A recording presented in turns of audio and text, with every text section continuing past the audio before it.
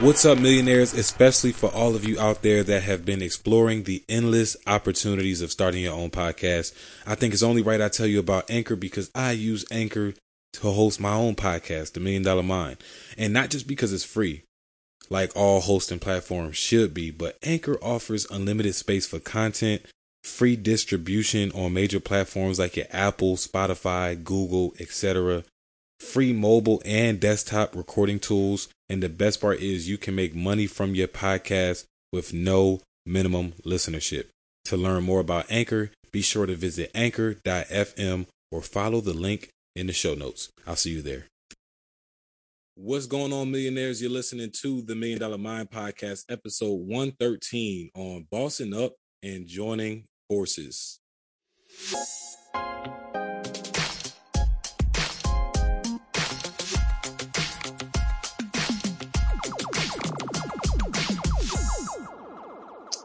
What's up, millionaires? My name is Livy Liv, also known as the Spiritual Girl NextDoor.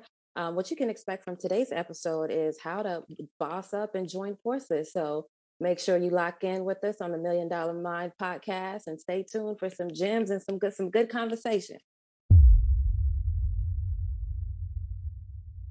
Welcome back to the $1 Million Mind Podcast, the number one passion and attraction podcast in the world. Thanks to each and every single one of you who have tuned in with us week in, week out, and rocking with us since day one. This is the only place for tips and tricks on identifying your passions and attracting opportunities to make a living while living your dreams. Now, you heard a little bit from our special guest today. We have Livy Liv in the building, also known as the Spiritual Girl NextDoor. I did not know that. We're going to be talking about that, Liv, some more. But a little bit of some fun facts about Liv is she's a serial entrepreneur, investor, and recently became a lover of snakes, which we can go ahead and start there, Liv. How did this love of snakes come about? Oh, man. Interestingly enough, from a vacation that I took to Seattle, to make a very long story short, that trip was just opportunity to discover and experience one right after the another. And I was actually leaving the Space Needle, which is a very prominent kind of attraction in Seattle. And I was approached by a gentleman with a huge, maybe 7-foot python around his neck. And obviously I was freaking terrified. I was just shook. And, he just kept hounding me. He was like, touch it, hold it. And I'm like, bro, like, you tripping? Like, is this, I've been moving Seattle? Like, what's in the water? But he just looked me in my eye, and it was like almost like an out of body connection. Like I knew, like when he looked into my eyes, like I was like, damn, I feel like I know this guy from somewhere, maybe in a past life, who knows? But not to get too esoteric. He looked me in my eyes, and he was just like, why are you afraid of something that you've never done before? And something about that phrase just stuck with me. It just stuck with me. And I was, I was wanting to walk away still, just kind of a little bit petrified. And something told me to turn back around. I was like, man, give me that damn snake. Now, not the 7-foot python, not that one. There was a much smaller python. That's the disclaimer. That he had. Not that, I'm brave, but I'm not crazy. But anyway, he had a smaller python in the box, and I was like, let me hold that one. So I held it, and instantly, I fell in love. Just just how that animal, or that reptile is shaped, how it moves, how attentive it is, and how it doesn't speak. It's so powerful, but yet it doesn't make any noise. Occasionally, the hissing, but the hissing is like almost, a sound that you can't even hear unless you pay like enormous amount of attention. So, just what snakes are synonymous with, the positive connotation that they're synonymous with. Just, all of a sudden I came home and I was telling my partner, I was like, I want a snake. I want this. I want that.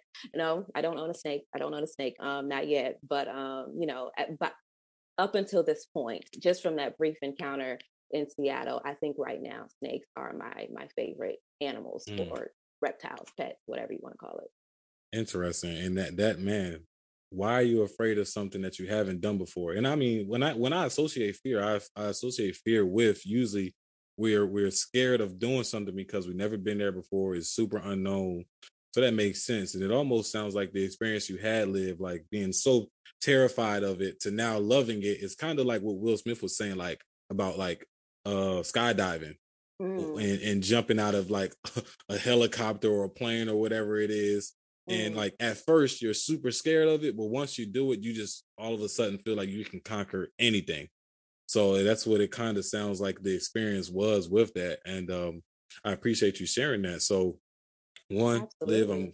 super excited about having you on the show. As I mentioned to you, and I'll say to the Glad to guests, be this is here. long overdue with having you on here. So, I mean, let's start and talk about, how did you, what experience do you think you've had that kind of molded you into the Livy Live that we're having on the show today? Oh, that's a great question. That's a great question. Being an Atlanta native and also being multicultural, I grew up just seeing a lot.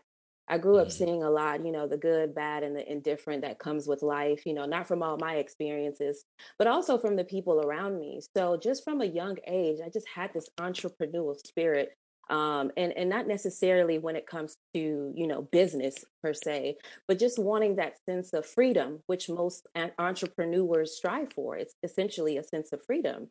So I've always had that kind of spirit within me to just be free, Mm. and kind of express myself in any way that I choose to. Hence, you see, I chopped all my hair off since the last time you saw me. But yeah, my father was an entrepreneur, serial entrepreneur. Always saw him, diving and successfully operating several businesses. And my mother just is a hard worker. You know what I mean? The stereotypical, immigrant parent who just comes to another country and hits the ground running. So, all my life, well, the 32 years that I've been alive, I've just been blessed to witness people just kind of go after what they want. And, taking the traditional route of going to school and going to college.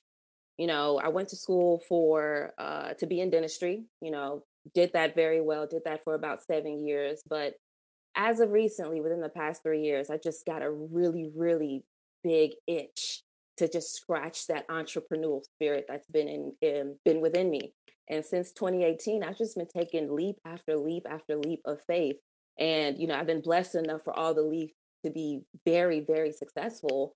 And right now, where I am now, it's just really embarking and putting all the energy that I've put into maybe other, friends, family, associates, their enterprises, just putting that energy into things that I want to do for myself. So that's kind of where I'm at with it right now. Just kind of putting all that energy that I've put into other teams, which is the topic of today, into myself and building my own team within the next few years, a few months actually to come. Got it. That's amazing. Thanks for sharing that. And let's dive into that. Talking about the teams and the joining forces part of the conversation as well. Of course, you Mm-hmm. and I we met at the small startup company that we were both a part of at the same Mm-hmm. time. And now you shared with me when we first met that you were already doing wholesaling and things like that, and that's what Right. we were essentially doing at the startup company. So I mean, how did you end up making a decision to join a company to do what you were already doing, by Mm. yourself? Man, another great question. There's an African proverb, and I'm like a proverbial queen. I've got so many Hmm. proverbs in my back pocket, but there's a proverb that I love a lot, and I think I've heard Oprah say this a few times that if you want to go fast, go alone, but if you want to go far, you go together. So I heard have recently just quit my job at the dental office, and I was about maybe 2 weeks in, and my partner presented to me, hey, look, it's this thing called wholesaling. I know you've been wanting to get into real estate.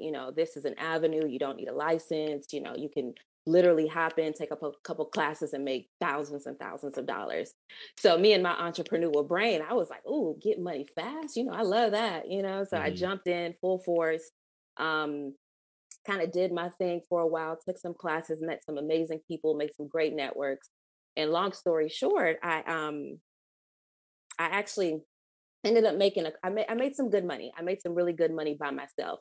But the amount of time that I was exuding on my own was just something that I wasn't prepared for. I mean, 13, 14-hour days, waking up around 7, doing my personal, my morning routines, and then getting started around 9 a.m. and not really wrapping up my day until about 8:30, 9 p.m. This was Monday through Saturday. I would give myself Sundays off.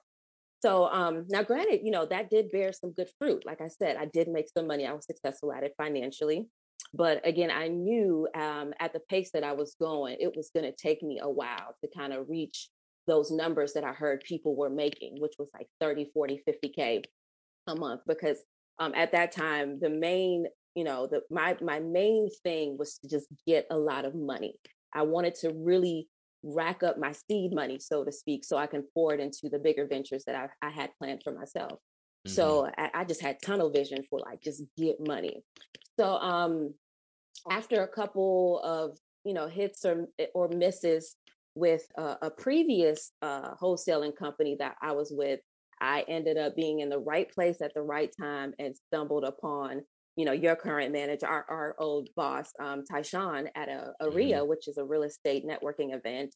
And that encounter just propelled me into being in wholesaling full throttle. I mean, everything that I thought I was doing in regards to wholesaling up until that point was minuscule, compared to what they were doing at that current startup. So, I knew I would go far with them, to go back to that proverb. And, essentially, I ended up going far and going fast within a short amount of time. So that's what really got me into wholesaling and, wanting to kind of stop my efforts at just doing my own thing and, making more money, within which I did that, Mm-hmm. exactly the thought that I had of making a lot of money quickly definitely, manifested itself once I joined a team, for sure. Yeah, and it sounds like, Liv, you did a good job of, you first identified the destination, then you Hmm. identified the route, being Absolutely. wholesaling, and then it was just a matter of finding the right vehicle. So you first tried it by yourself, stumbled with another company, and then found a vehicle that was kind of giving you more of what you were looking for. So, I mean, once finding that vehicle, what was the mindset? Were you there to, take advantage of the resources, Mm. gain more knowledge about the industry? What was the mindset behind, finding that vehicle and hopping in that vehicle? That is a man. Well, you coming with them questions, but I knew it though. It's you. It's you. But man, again, another quote, and I'll be dropping quotes throughout this whole podcast, because I read a lot, and when I Hmm. read, I make sure there are pieces that I take away with me, and I don't just keep them, in the back of my mind, subconsciously. I actually just write a lot of quotes down, and throughout the day, I just read different ones through, to see what it resonates with me at that time. But anyway, speaking of strategies, I've got a quote for that. This is actually from pre-COVID. I was going to a church, and the pastor mentioned something about, strategies, and, as it relates to the kingdom. For those of you all who are Christians, you know what I mean when I say the kingdom. But, there's a biblical quote that says, Jesus said, first seek the strategy, and then the resources shall come.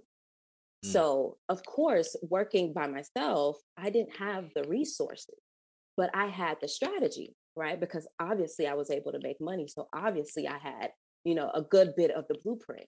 But I knew I didn't have all the resources. So my mind frame when I joined this particular startup was, let me take a little bit of the strategy that I do have and pair it with some folks that have the resources. So that way I can get the full experience of what it is to actually be wholesaling. Because something about me, whenever I embark on anything, I give it 1,000%. I never Hmm. want to walk away from something saying that, dang, I could have did it better. Or maybe if I would have taken advantage of this opportunity, it would have turned out this way. I'm not someone who likes the if and buts or woulda, shoulda, couldas. I'm like, Hmm. give it your all. So that way when you walk away, either you're walking away with a lesson, some wisdom, what have you. So I knew just, going into it, like, let me go and soak up the game, soak up the strategies. And then, as everyone may or may not know, whenever you join a startup, that nothing bad can come from leaving or joining or being a part of a startup, because it's so embryonic, it's so new, it's so fertile. And for any entrepreneur, I recommend, I swear by being a part of any startup, because if you truly, truly want to get a taste of what it feels like to be a boss in a team environment, get with some other bosses and see what you can do. It'll reveal things Hmm. about yourself. It'll reveal things about, just things that you wouldn't know if you were just a lone ranger. You know I what I mean? 100% agree. And like, it's like, for me, I have that same sentiment with startups and like in sales industries. Like, even if it's not a startup, it's like sales industries too. Like, being a part of sales teams is a good way as an entrepreneur to just Yes. get your feet wet and learn about production and, professionalism and all that good stuff. So, I mean, Liv, with that being said, taking, and I agree 1000%. If you give it your all, it's like impossible for you to like walk away being Put the your head down. same or in a worse off position than what you were when you started it. Whether Facts. you at a startup company or you at a Fortune 500 company, if you give it your all, you're gonna identify something that needs to change, right? Absolutely. Um, what was the biggest thing that you learned about yourself, particularly as a woman in the male dominated industry like sales and like, these different positions that you've been in? Man, and like I mentioned, I was within a 12-month span. Well, actually, not Hmm. 12 months, excuse me. Within about an 18-month span, because I was with the first startup for about 3 months, 3 or 4 months, and then this recent one where I met you, I was with them for a full 12 months. But within that span, there was a common denominator that I learned about myself because I psychoanalyze myself very, very often. And I Hmm. also do self inventory very, very often, especially when I'm embarking on something that's new for me. But I learned that I can work on my patience. I can work on my patience level, and I always thought that I was a woman of, very patient abilities, and Hmm. let my partner tell it too.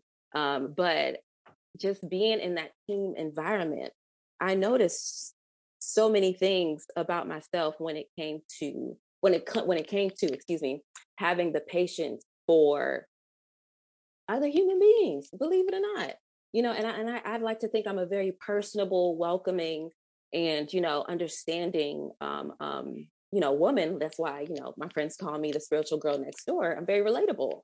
But Hmm. in a work environment, um, I have a very low tolerance for just underachievers or people who don't or teammates who don't psychoanalyze themselves or take self-inventory of themselves, because I think for a team to thrive, everyone must know their role and shut their mouth. I mean, if you used to watch wrestling, but know your role and take accountability. So that was something that, if I had more patience for something like that, I think, especially with the first startup that I joined, if I had the patience to maybe teach more or be, be tolerable of people and their differences, maybe their different upbringing.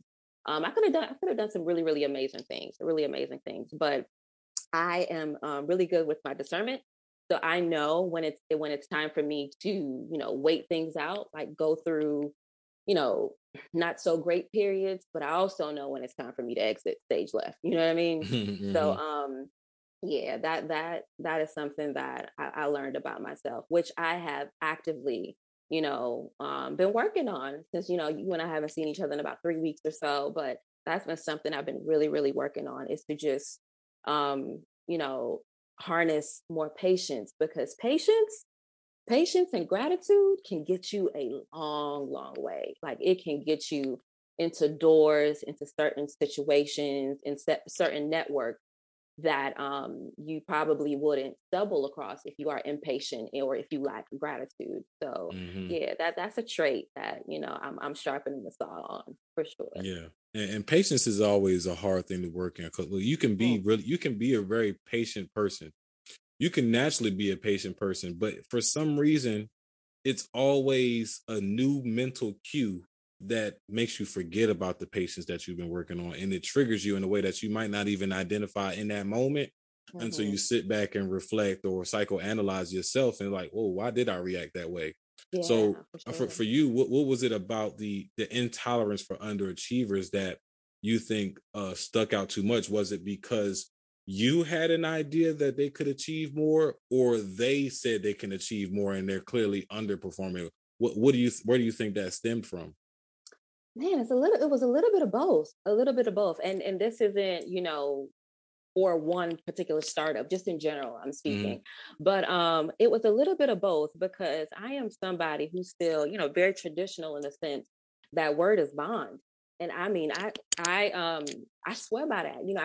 I had a father that he was a man of very few words, but every time he spoke, what my daddy said he was going to do, he did. You know what I mean? So I grew up around that same sentiment of, mean what you say and say what you mean. So, what I had to learn is in a startup that some things that they may, that one may say 2 months ago may not necessarily transpire 2 months later, and me being the person of, holding people up to what they say, immediately I'm like, okay, well, it's month 1, month 2, and I'm not seeing the scale tip, or I'm not seeing the chart go in a particular direction. I'm starting to side eye you, because then there's a lack of trust, because I'm big on trustworthiness as well. And again, to me, word is bond, you know what I mean? So if you say something to me, I'm a trust that you're going to uphold your end of the bargain, because that's how I move. You know what I mean? I say what I'm going to do, and I do what I'm going to say. So yeah, just seeing that, consistently, I was just like, man, is it me, or, am I setting expectations too high? But again, after having some time, a couple of weeks to reflect and read a lot of books about entrepreneurial, being a part of an actual, startup culture, it's not uncommon. It's not uncommon for, people's goals or thoughts or words to fluctuate throughout the course of them, handling business. You know what I mean? And that's where the patience comes into play. Sometimes if you can be patient, they say at some points when you're trying to reach a goal, the route may change. The destination, I mean, the route may change, but as long as the destination stays the same, you know what I mean? So, yeah.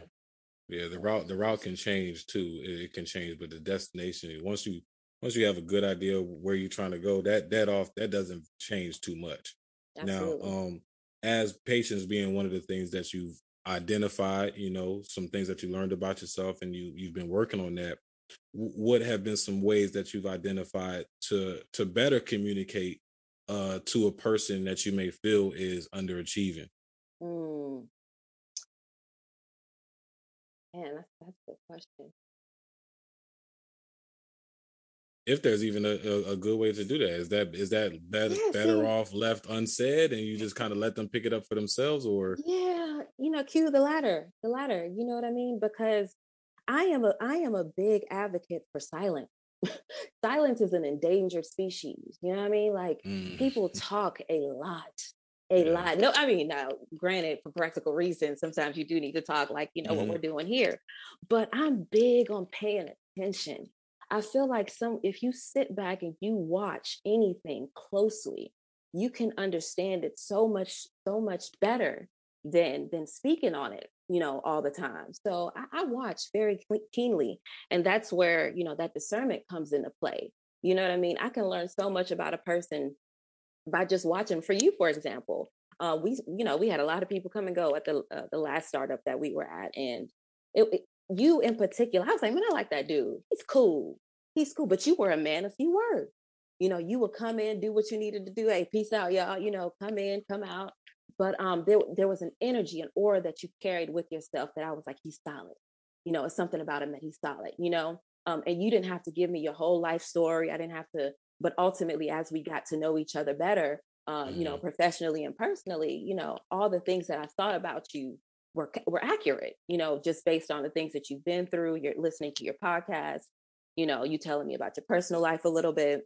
But again, for me, sometimes you don't have to address everything. You really don't. Now, granted, if it's a life or death situation, or if you're backed against a wall and you really need to voice your opinion, I do say, yeah, of course, speak up for yourself or say what's on your mind. But if people would just take, just 5-10 seconds, just sit back, observe, and listen, and pay attention. I think 95% of the population can't hold um, any attention, can't hold any attention to anything for more than like 5 minutes, before they get if that. distracted. Or hmm and I think that statistic the numbers are getting less and less. I think it's like maybe 90 seconds or something crazy like that Mm-hmm. now. But if you're able to just pay attention to anything, sit back and observe, you can learn so much. And to go back to the, to drive the point home about the question you asked, I kind of didn't need to say much. I did all the observing that I needed to do, and realized that, yeah, it was time for me to embark on my own thing and close that chapter. I had given it my all at that point. Mm-hmm. Yeah. Mm-hmm. And I do want to touch on that observation piece a little bit more, and of course, without going into too much detail, but Hmm. what were some like broad indicators, or what are some general indicators that typically alert you when it's time to transition into something new in general? Ooh. Ugh. See, there's this quote by Buddha, Mm-hmm. right? Buddha says, it's better. Actually, my mom says this too, but I don't know if she got it from Buddha or whatever. But it's better to walk alone than to walk with a fool. You know what I mean? And our culture, another spin on that is, I can do bad all by myself. That's another quote, that kind of is Mm-hmm. synonymous with that. Mm-hmm. So again, with me, and I take inventory every 90 days. It's something about 3 months that I've always, got to check in with myself emotionally, physically, spiritually, kind of just see whether I'm going up the ladder or whether I'm going down. And in the span of being involved in wholesaling, it was a quick incline up and also a quick incline down in regards to my passion for that Mm-hmm. particular industry. I went into it so gung ho, so excited. I'm like, I'm about to run a checkup, which I did. I ran a checkup, but as soon as I ran that checkup, I realized, yo, money just doesn't move me like I thought it would. Like I Mm-hmm. said, I went into this particular sect of entrepreneurship to run up a check because I wanted to garner some seed money to pour into other investments. But I quickly realized in those 18 months that money doesn't really move me like I thought it would. After I made a good bit of money, relative to my financial goals, I realized, man, I was unhealthy physically. I had gained like 15 or something crazy pounds, and I'm a slim girl, you know what I mean? So 15 pounds in an 18-month span was like wild to me. Of course my partner loved it, but for me, I was Mm-hmm. like, this is wild. And then mentally, like, I lost sight of my passion. I lost sight of my why. Why are you doing this? You know what I mean? Why are you working yourself so crazy? And it wasn't by force. No one was forcing me to go as hard as I was going. It's just the nature of who I am. I'm a Yeah, one woman with a thousand lot of. percent. I'm 1,000%, 100, as YG likes to say. You know what I mean? So I'm a woman with a lot of grit. So it's not unnatural for me to go hard at something. But once I saw the physical toll that it was taking on me, along with the mental and the spiritual toll, I was like, yeah, this ain't it. This ain't it. Mm-hmm. So those were the factors for me. It's never about anyone else. It's never about anyone else. And I'm not the type to point fingers and be like, oh, I stopped this because of this person or that person. Now, I always point the finger back to me, because Mm-hmm. I'm in control of my destiny and I create my own reality. So whatever I'm Mm-hmm. experiencing, ultimately, I brought myself to that point. So again, just upon taking inventory, I was just like, yo, everything about this is everything that I'm against, because I know my own self integrity. I know what my integrity pedestal is. And I was coming off of that quickly.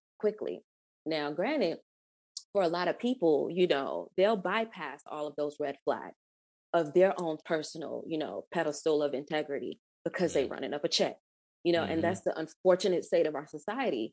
People will put running up a check over their own personal integrity. And I just Mm-hmm. can't be one of those people, because not only does that poison our community, it poisons our environment. You know what I mean? Because you end up, eating crap because you don't got time for anything else.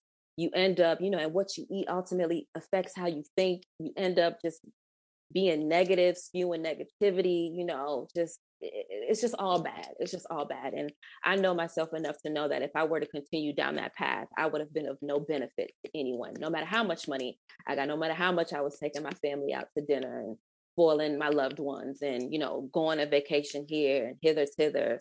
I wouldn't have been giving the best version of myself. So I knew enough to know, like, yeah, it's time to kind of pump the brakes. You know what, Liv? I had shared an ideology with with some of my people on my social media page that was getting a lot of good feedback. And you have people who strongly disagreed, you have people who strongly agreed, and some people who just couldn't really pick sides. And I was basically saying, like, it is not your responsibility as an adult to put money over your happiness. And some people just could not separate the two. Like, Mm, happiness is money, or you can't be happy without living comfortably, and all this sort of things. And I wasn't saying that you shouldn't focus on making sure that you can provide for yourself and for your family, but it's mm-hmm, more so when you get to a position where you making all this money and now you find yourself complaining every single morning about going mm, to that job that's providing that check, or hanging or being around these people that you have to spend time with while in that space,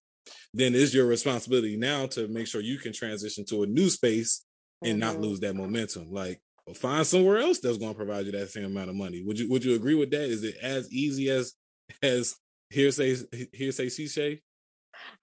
To a degree, right? To a degree, because everyone, obviously has their own factors that influence whatever is driving them at the moment. For some Mm, people, it's scarcity. For some people, I mean, there's so many reasons why people do what they do. You know what I mean? And when it comes to mm, money, if I could have one wish for every single human being on this planet, is to just get a lot of money. I want everybody to be thinking filthy rich, not because I want prosperity and wish that for everyone. I just want people to experience having a lot of money so they can know that that's not it. You know what I mean? mm, People have this idea that, once I get this, I'm going to feel like this. Once I get this, I'm going to feel like this. Once I get this, people will look at me this way. But what people have to understand is that what you're seeking ultimately is joy, happiness. That's what everybody is seeking, but they disguise it as money.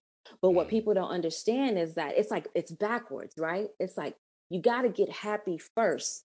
And then again, going back to that quote from that pastor, you get the strategy and the resources will fall into place. But a strategy that I go by is to just be happy first. Be happy, be grateful. You can use that interchangeably, but be happy first, and I promise you, everything will fall into place.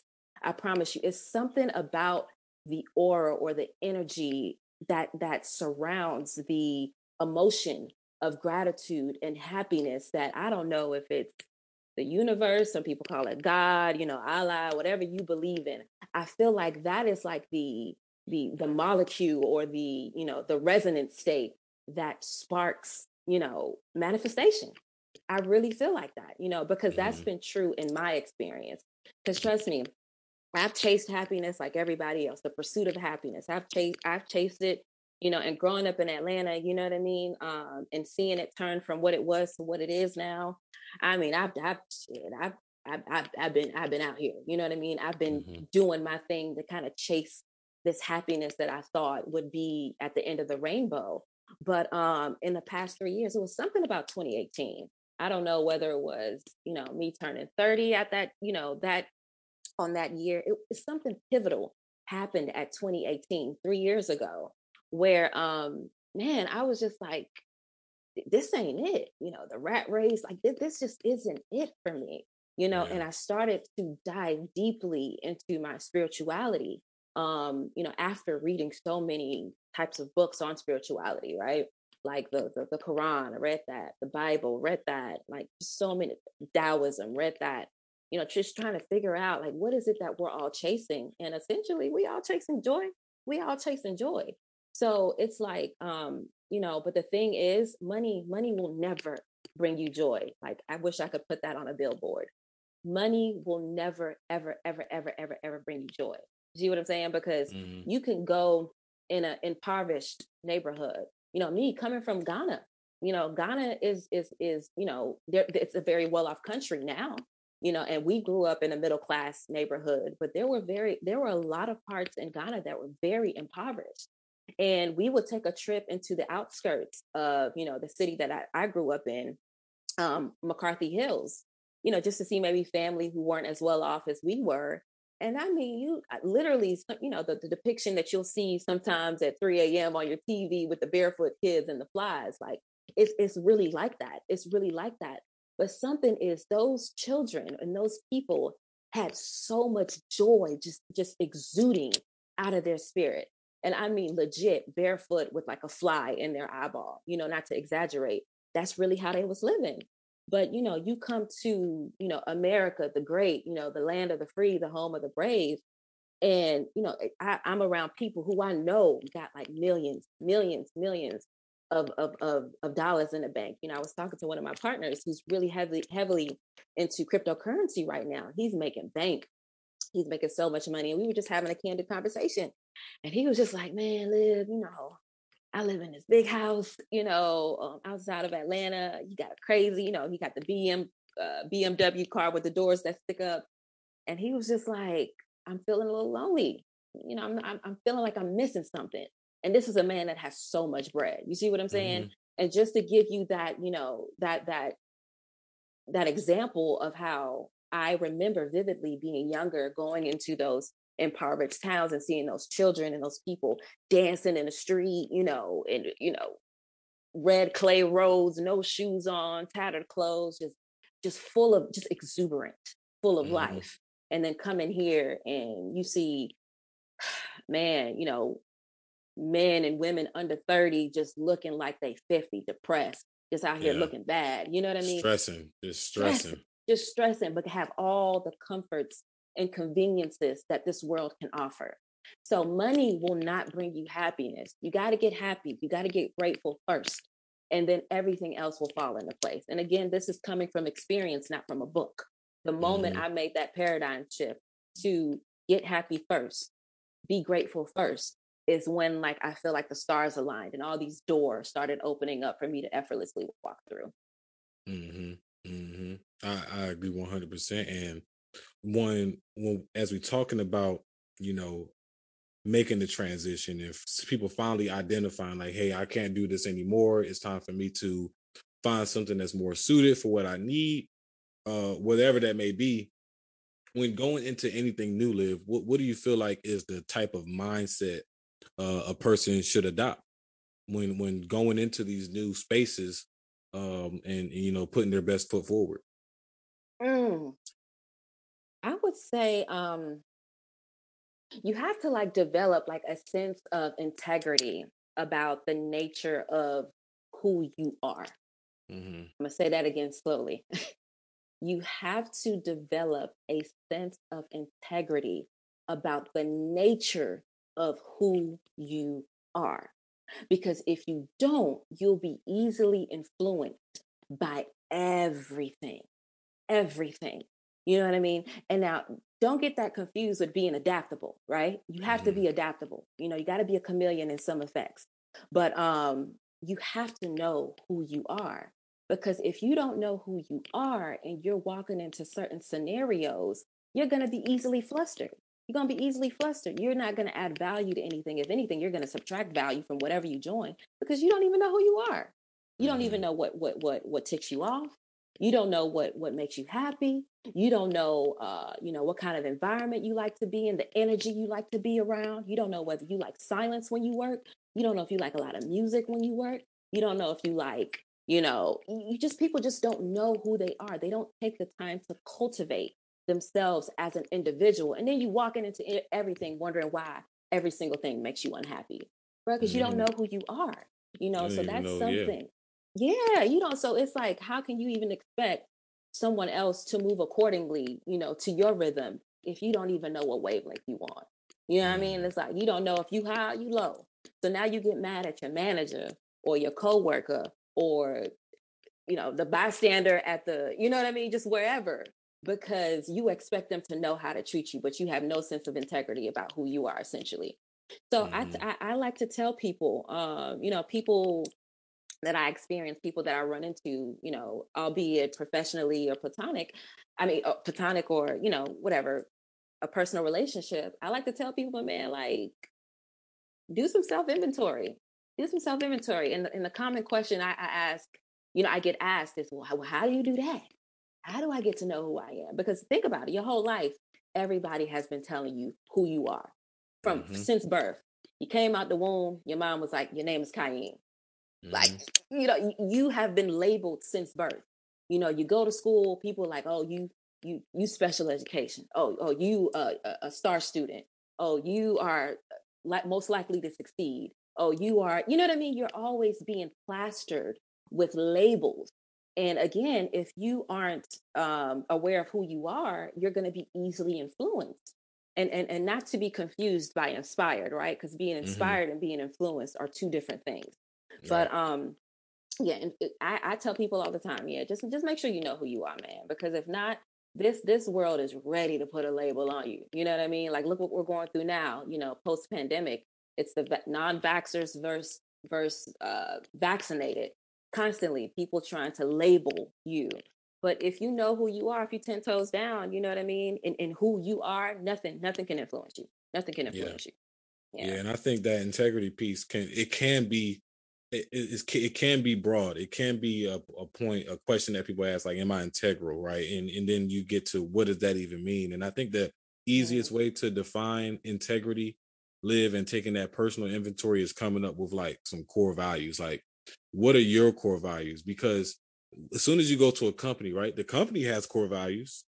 But why don't you have core values? Because then if you have your own core values and then you go into this company that also has core values, it makes it easier.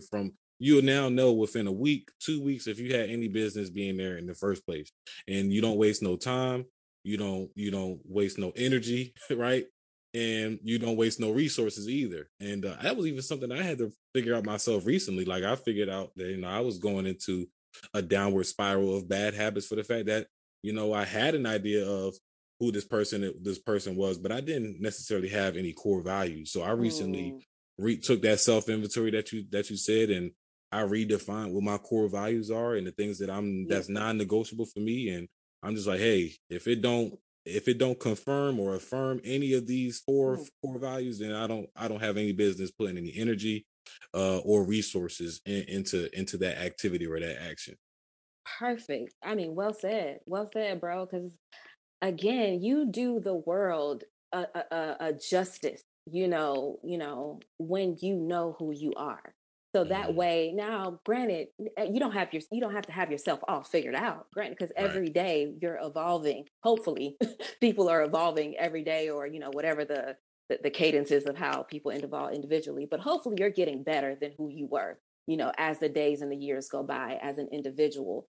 But at some point, man, you got to stop making excuses. You got to stop making excuses, because you are the common denominator in every single scenario in your life, in every single scenario. So, do people a favor, especially in a work environment, especially in a team environment, to go back to our topic, get an idea of who you are. So that way, you can see, if you to use what you just said, core values, which was heavy in the startup we came from. They stress that core values, you know what I mean? And when you know what other people's core values are, it gives you something to hold them accountable for, right? So you can be like, yo, these are your core values. What I see and what you said aren't matching. And then you can take a step back and be like, well, if someone else isn't upholding their core values, let me sit back and see if my core values are still intact with what they've got going on. So that way you don't want to waste precious time. I know people, they sit back, they look at life. It seems like it's a long ride, right? You know what I mean? Granted, if you're blessed enough to live to 100 years old, let's just say that. It seems like a long time. But on Monday, I'll be 33. And if you ask me how 33 came about, I'll be like, damn. You know what I mean? It came so quickly, so quickly. I feel like it was just last year. I was 21 years old, turning up in Miami with my girlfriends. You know what I mean? And now I'll be 33. So life comes at you fast, and every moment is precious. Every moment is precious. So don't waste other people's time. Don't waste your time, especially in a job setting, in a work environment, man. Take some time, figure out who you are, so that way you can add value to the people and the things around you. Because time is of the essence, for real. Time is of the essence, so add value. From Livy Live. That's a gem right there. That's a jewel that you just dropped. So, I mean, Liv, where in what you're currently doing, right? did you find your passion? I know passion is a big thing, and a part of that Mm. self inventory we keep talking about is always about doing what feels right and what is going to bring you peace. So where in what you're currently doing did you find some form of passion? Mm. Um, so first, let me answer the question by prefacing it with this. The way that I get an idea of what I'm passionate about or what's ringing my bell at the moment, so to speak, or what intrigues me is by being silent. So Mhm. through the turmoil of me feeling like, oh, I'm not in alignment with what I'm doing right now, I knew I just needed to sit, be still, be silent. Some people do that by praying. Some people do that by going to church, going to a temple. Me, I sit, I dedicate. And right now, since I'm kind of in between, avenues right now, we'll just label it that. I've had a lot of time to sit. So I dedicate about 2 hours a day, just sitting in silence. And I mean, not reading, not watching TV, not listening to a podcast, not talking on the phone. I have a meditation area in my second room in my home where I Mhm. sit in a certain posture. I close my eyes and I just get silent. And it's amazing to me. Like I said, silence is an endangered species. It's amazing to me how much wisdom comes from just that silence. I can go into it with a thought or a question that I may have and come out of it knowing exactly what I need to do. So anyway, I knew enough about myself to know that whatever I embark on next, obviously I'm going to give it 1,000%. I want to be of service. I'm at the point in my life where I just want to give unceasingly. Like I just want to give, give, give, give, give, give. Right. And most people's idea of giving is through, in some cases, through money. You know what I mean? People barely got time to give you nowadays, barely. So they'll make Mhm. up for it by like a gift or some money or this. It's always like a transactional. Giving has become transactional nowadays. But I just want to be of service. I want to be of service to humanity because I think the current state of affairs, that's what we're lacking, man. We're lacking humanitarian. We're lacking humanitarian. We're lacking, philanthropy. We're lacking just genuine acts of service.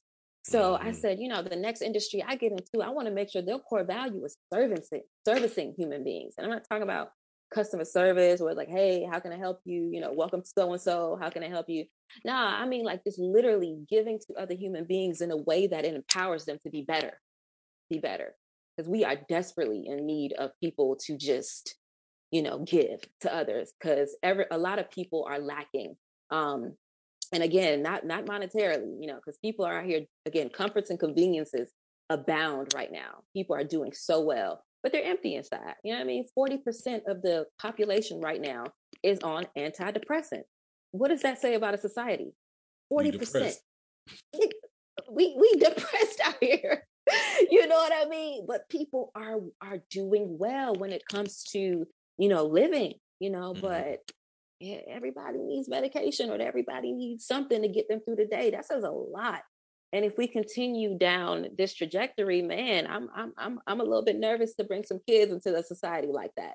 You know what I mean? Mhm. So, what I want to do, the mark I want to leave behind is to just be able to offer be of genuine. And I think Carnegie said that in Think and Grow Rich. One of his mantras is to be able to offer, you know, service to people in exchange for a generous amount of, I think it was income or something like that. So Mhm. that's the mantra that's been in the back of my mind. Yeah, let me just serve people, man. That's what I'm here for. And that's the law of reciprocity too. You get Absolutely, what you give. So if you give a lot, naturally in return you're going to get a lot too. So absolutely. live. This has been a great conversation so far, and we're not done yet, but we almost there. And before I move on to the second portion of the show, the latter portion of the show, I do want to ask you too. As a woman, how do you know when you are making the best decision, not only for yourself, but for the people that look up to you most and that are relying on you to do well? Hmm. My intuition. My Mm, intuition. Yeah. My intuition. Again, I'm a big believer of, you know what I mean, like a broken record, taking self-inventory. You know what I mean? You gotta know who you are. And so I rely on my intuition heavily. But the thing that I came to realize is intuition is like a muscle. You gotta work it. You gotta work it. You gotta harness it. You know, and women, luckily enough, we're the species of the we're the a part of the human species that are born with a keen sense of intuition. You know, and me is speaking directly to my ladies at this point is, you know, you got to harness that. And as women, we know deep down inside when something isn't really working for us. You know what I mean? Not to be confused with, you know, when things get difficult, right? I'm not one to, you know, cower or run away when things get challenging. But we know when things get ugly, right? When things get ugly, that's when you gotta know when to step away. And that could be in any you know, any experience, you know what I mean? When relationships, the work environment, just well, wherever we know that when that intuition speaks to us, and it's usually a gut feeling, which is also why the people who come around me, especially the women around me, I strive for them to eat well. You got to clean that gut out because your brain really lives in your stomach. You know, I think my a psychologist that I speak to, think she gave me some statistic or some fact that said I think 50% of our brain is in our stomach or something that's staggering or, you know, profound like that. Mm-hmm. So, you know, I stress to people, man, eat right. Eat right. You can't think clearly when you have, and I'm not shaming anyone who likes to tear down, you know, chow down on some ribs or some chicken and nothing like that. But you're essentially taking something else, another being's thought and emotions, and putting it into your stomach. So, you know what I mean? You are what you eat. So if it's hard, it's difficult for me to take advice from someone who just got done eating a rack of ribs. Not to say that I don't take everyone's, you know what I mean, opinion into consideration, but that ain't you talking, bro. That's the pig talking. You know what I mean? Mm-hmm. So it's I'm with like, you on that one, Liv. And I think I heard that too. I was listening to an episode of in fact, I think it was the Jay Shetty show. And the love him. doctor's name is Stephen Gundry. And he was talking about like how we get leaky gut. And he was talking about a whole bunch of healthy foods, even that aren't so healthy just because of how they're processed and just the process they go through Mhm. coming to us for consumption. So I'm with you on that one. I think that'll even be some content that you might enjoy as well. I could share that with you, you know, after we Please done do. here. But yeah, that your mind is in your stomach. Part of your brain is in your stomach. So if you eating that every single day, you're taking on the slaughter. You're taking on the Talk about it. the the cannibalism. You also taking on the condensified how they just live. They live Yeah. very scarce and very just all bunched up and Yeah. cattled together. So it's like Yeah. now you just Sheep have thinking, this, right? yeah, you just have It's synonymous. this scarce mindset. So transitioning to one of my favorite parts, you know, of course all of this it has been great, but we want to transition to rapid fire, Live, and this is part, you Mm. know, part where we just lighten up the mood. We just talked about something that, you know, some people gonna have a hard time listening to, right? So let's lighten up the mood a little bit, get you to open up, and I got 5 random questions that I just want you to answer for the first thing that comes to your mind. It's Okay, not let's meant for go. you to overthink it or anything like that, okay? All right, let's go. All right. So the first one is, what celebrity would you want to be stuck on a plane with for 16 hours? Hove, easy. Jay-Z? Okay. Hove, easy, easy. Hey, now this question don't count, but I saw a post where they was like, sit down with Hove or take I saw, 500K. Which one you doing? I saw that too. Now, granted, I do want to be stuck on a plane with Hove for 16 hours, but I'm not turning down no 500K. I have Okay. $1,000,000 Yeah. ideas. You know what I mean? So, nah, Mhm. I'll run me my check, please. Yes, and that is smart. I seen some people saying, "Oh yeah, I'm gonna get to sit down with Hove I because mean, he I gonna give get me it. some Look at the ideas." empire he's built. Look at the But empire he's look, the built. funny thing about that though is, Have you ever wondered how you can lead and influence others while developing yourself? Has getting out of your comfort zone been a challenge for you? And are you looking to create better communication skills with others to become an impactful leader? If you answered yes to any one of these questions, then Kai's new book, Lead from the Front, is perfect for you. It's a lesson on being true to yourself while being genuine to others. To pre-order your copy today, visit www.kaispeaks.com. That's www.QUIYspeaks.com. So we back. So yeah, Hov said take the 500K, but I'm with you on that one. That's not a bad person to be stuck on the plane with, Liz. Oh yeah, he is a genius in my opinion.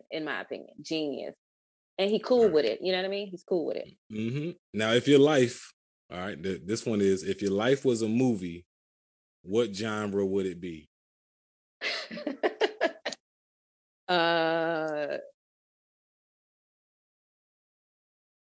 An epic.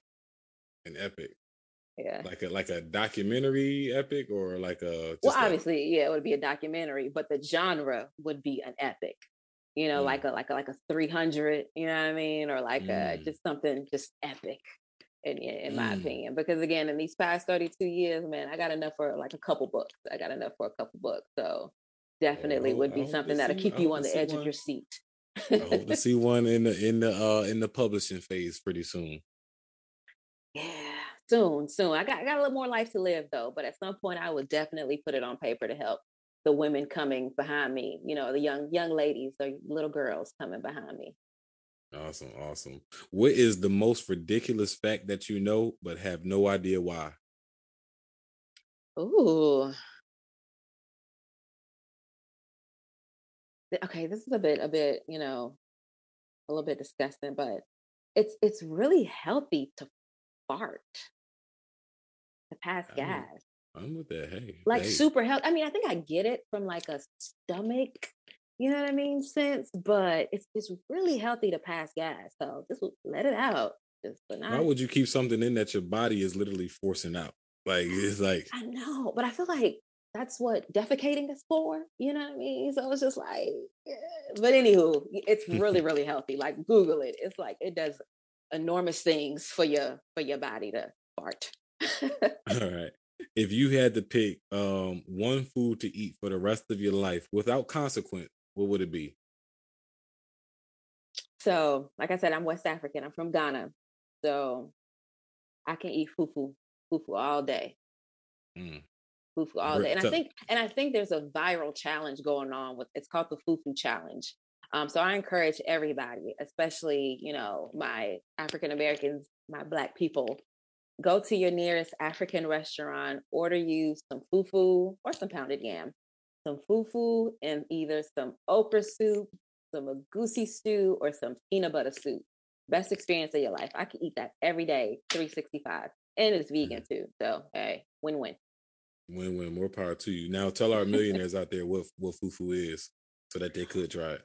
Okay, fufu in itself, it can either be like a pounded yam or it's like this starchy. Oh, my mom will kill me right now. But I mean, the kind of fufu I eat is like a pounded yam. So, but it's like you eat that. You don't eat it alone. No, it's not something you eat alone. You pair it with either a soup. My favorite soup to pair it with is peanut butter soup or okra soup. It's another, you know, another delicacy or another dish that my mother makes. Or you can, you know, do like an agusi stew. You know, very healthy for you.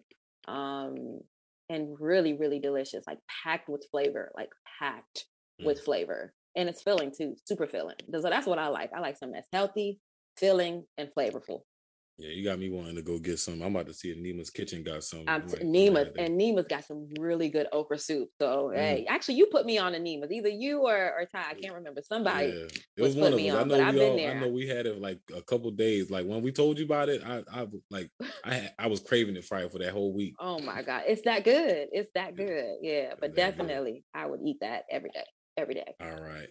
Now the last one here, Liv, is what is your go-to karaoke song? Gotta be some Whitney Houston, man. I love Whitney. Man. But you know what? I don't have a go-to, but if I did have a go-to, it would be Whitney Houston. But the last karaoke song I did was Drake, Started from the Bottom. So I guess, I mean, it was easy. The crowd loved it. Simple. You don't got to sing too much. You know, it was a crowd favorite. So I would stick with that. If I was to do karaoke again, it'll probably be Drake, Started from the Bottom. All right, there we have it. There we have it. And that wraps up our rapid fire segment, Liv. I appreciate you having some fun with me on that one. And of course, I got some closing questions for you. And you listening to the podcast, I think you know where this is going. This is a question I like to ask all of our guests, especially for season 3. And you know, I think this is a perfect question to ask you, and that is, you know, for you to share with our millionaires your definition of what self-love is. What does self-love mean to you? Hmm.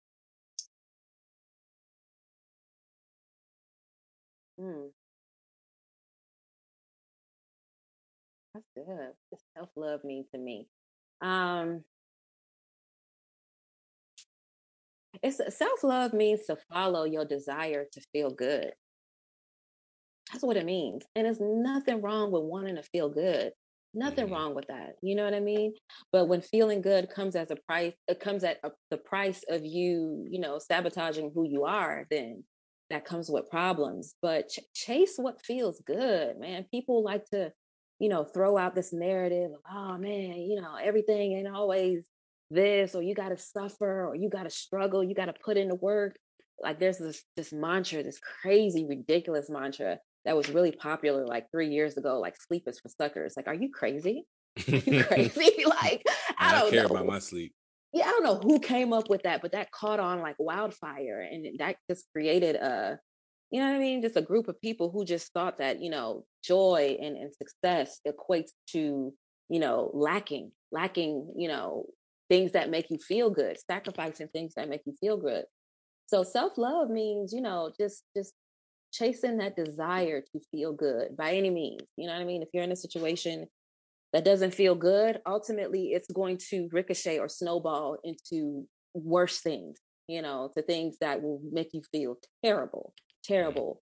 So just honor your human desire to feel good, you know what I mean? And stand on it. So if there's something that's not making you feel good, speak on it. Like you said earlier, put yourself in an environment that will make you feel better, but don't blame nobody else because you don't feel good. It's your fault. So chase, you know, stay true to what makes you feel good. Don't blame nobody else. When you point them fingers, it's 3 pointing back at you. It's 3 pointing back at you. In elementary school, yeah, when you point one finger, it's 3 pointing back. So yeah, take accountability, man. Take accountability for your joy and take accountability for your sense of wanting to feel good because you deserve it. It's a human right. It's a human right. I think, isn't that one of the constitutions, like any alienable, what is the word? Well, I don't know about the Constitution, but it seemed like a spiritual right for sure. Yeah, I think, no, I really think it's in the Constitution about like it's everybody's right to the pursuit of happiness. Yeah, that one. Okay. That one. Yeah, pursuit of happiness. Q, like, you know, Q is anti-government over here, so I'm not saying that, but I am anti, you know, labeling people as not you know, equal for like experiencing these things that we've clearly put in writing that all people should have. That's I think that's more so what I'm anti.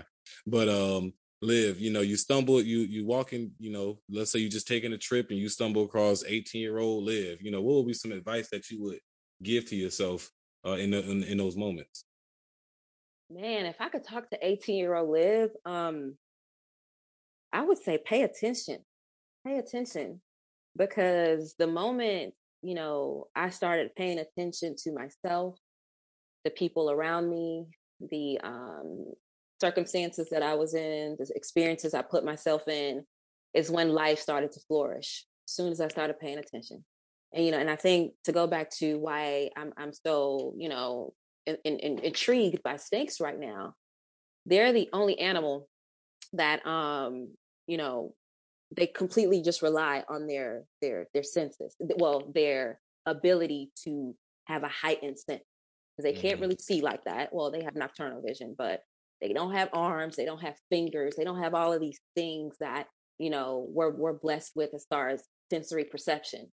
You know, so their ability to pay attention is ridiculous. You know, that's why a snake will see you before you see it. You know what I mean? So, I They mean, taste you before you they see it. taste you. Like I got a video holding that snake, and the only thing that snake was doing was looking me dead in my eyeball, sticking out its tongue. It was filling me out. It was filling out my energy. You know, and when I would exude a little bit of fear, it would constrict itself because it was a boa, a python, I can't remember.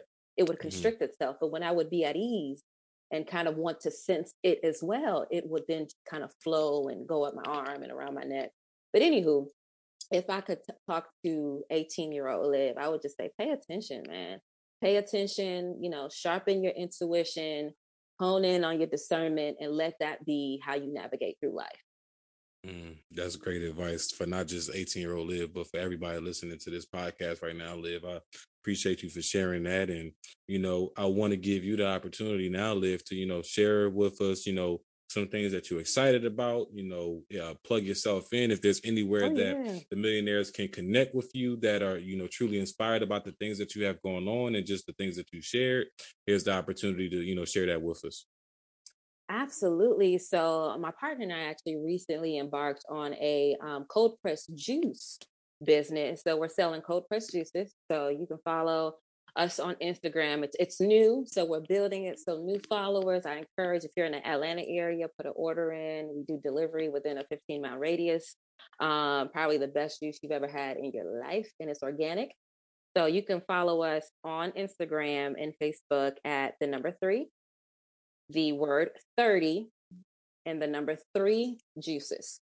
So you can follow us there. That's something that I'm again pouring, what we're pouring into right now. But you know, something that I'm passionate about is sustainable fashion. So I've got a clothing line that I've been working on for the past about 6 or 7 years. Took a bit of a hiatus in 2020, but I'm going to ramp that back up. So, you know, if you want to support, or even if you want me to, you know, send you some merch, depending on who you are, I'll send it your way. I'm gonna send you one, definitely, Kai. I'm gonna definitely send some to you, so you can rep. But you can follow me at LAO Brand. That's on Instagram as well. And that's basically just an acronym for my name, LAO Brand. But yeah, man, catch me on IG. You know, again, your spiritual homegirl next door. Only thing on my Instagram is just gems. You know, that's all I drop is life gems. That's all I do. Just try to empower people to seek their spirituality first and foremost. Awesome. Well, Liv, it's been a pleasure. Super grateful to have you on the show. And you talked about gems. Gems have been dropped left and right. So I appreciate you first and foremost, you know, for taking time out of your evening to share with me and the millionaires out there. And of course, to our millionaires that are tuning in and will be tuning in. I'm super thankful to have you all a part of the show as well. Thanks in advance for becoming the change agents that I'm sure you're going to become, especially if you apply some of these principles that Liv just dropped on us today. And if you are an owner of a Black-owned business, you know, in light of, you know, what Liv just shared with us, you know, Fridays I am now dedicating to you. So I am bringing back Black Biz Fridays to the $1 Million Mind community, and I am super excited to start sharing your amazing businesses to the world and how you serve your our communities all together. So on the date that you choose, your biz will be featured on an episode aired to hundreds of thousands over 27 countries worldwide. So to learn a little bit more about Black Biz Fridays, visit the link that will be in the show notes. And of course, I'm your guy. Before I go, what's going on, Liv? Millionaires, man, you guys, Kai is dope. Kai is very, very dope. And I'm not saying that because I worked with him and he's a friend of mine, but this is an amazing podcast. You know what I mean? I have a very discerning, you know, and a prejudiced ear. You know what I mean? I'm very selective about what I listen to, but I am a faithful listener to your podcast. Like I am like, did he post a new episode? And again, not because I know you, honestly, not because I know you. It's just I try not to, you know, oversaturate what I listen to and what I hear, because again, that influence aspect, right? I want to be careful about what I let influence my being. But man, you pick great topics, you pick great guests, and I'm just proud of you, brother. I'm proud of you. You are literally doing your thing. And you know, I was telling some friends, I was like, hey, y'all catch me. I'm on the 5th, you know, the 5th, what is it? The 5th in the country, or in the world. We know. We globally rank the top 5% of all podcasts. Yeah. Number 1 in passion and attraction, though. That's us. Man, that's huge though, Kai. And let me tell you, Kai is a busy man, y'all. He's busy. Like he does his thing, like in the work environment. This man works. He's married. He takes care of home. And he has an amazing podcast. So I really like the episodes. Not that I love when you have a guest on the show, but I love the episodes when you talking your shit, man. When it's just you by yourself, just doing your thing, because you just and plus your voice. You have a very nice speaking voice. So I just wanted to give you some flowers. I said I would do this before you end, but just keep it up, brother. I'm so proud of you, my brother. I appreciate that, Liv. I appreciate that a lot. The affirmations are big.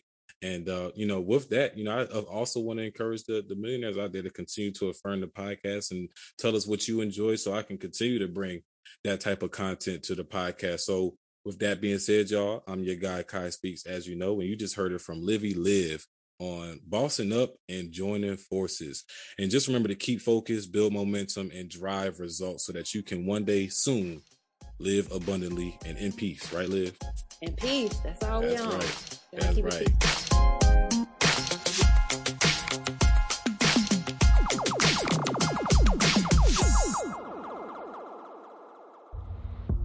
Hey guys.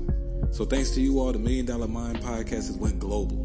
The #1 passion and attraction podcast in the world right now, with huge support from the UK, Ireland, France, Belgium, Tanzania, and of course the United States. With this accomplishment, we are getting bigger and better than ever. Now that said, we are soon incorporating video production and YouTube platform to the show so you guys can witness the podcast in full effect. You can now become a supporter of the $1 Million Mind podcast by visiting the link in the description below. Share your support with me via email and you will receive a free gift. 'Tis the season to give. Peace.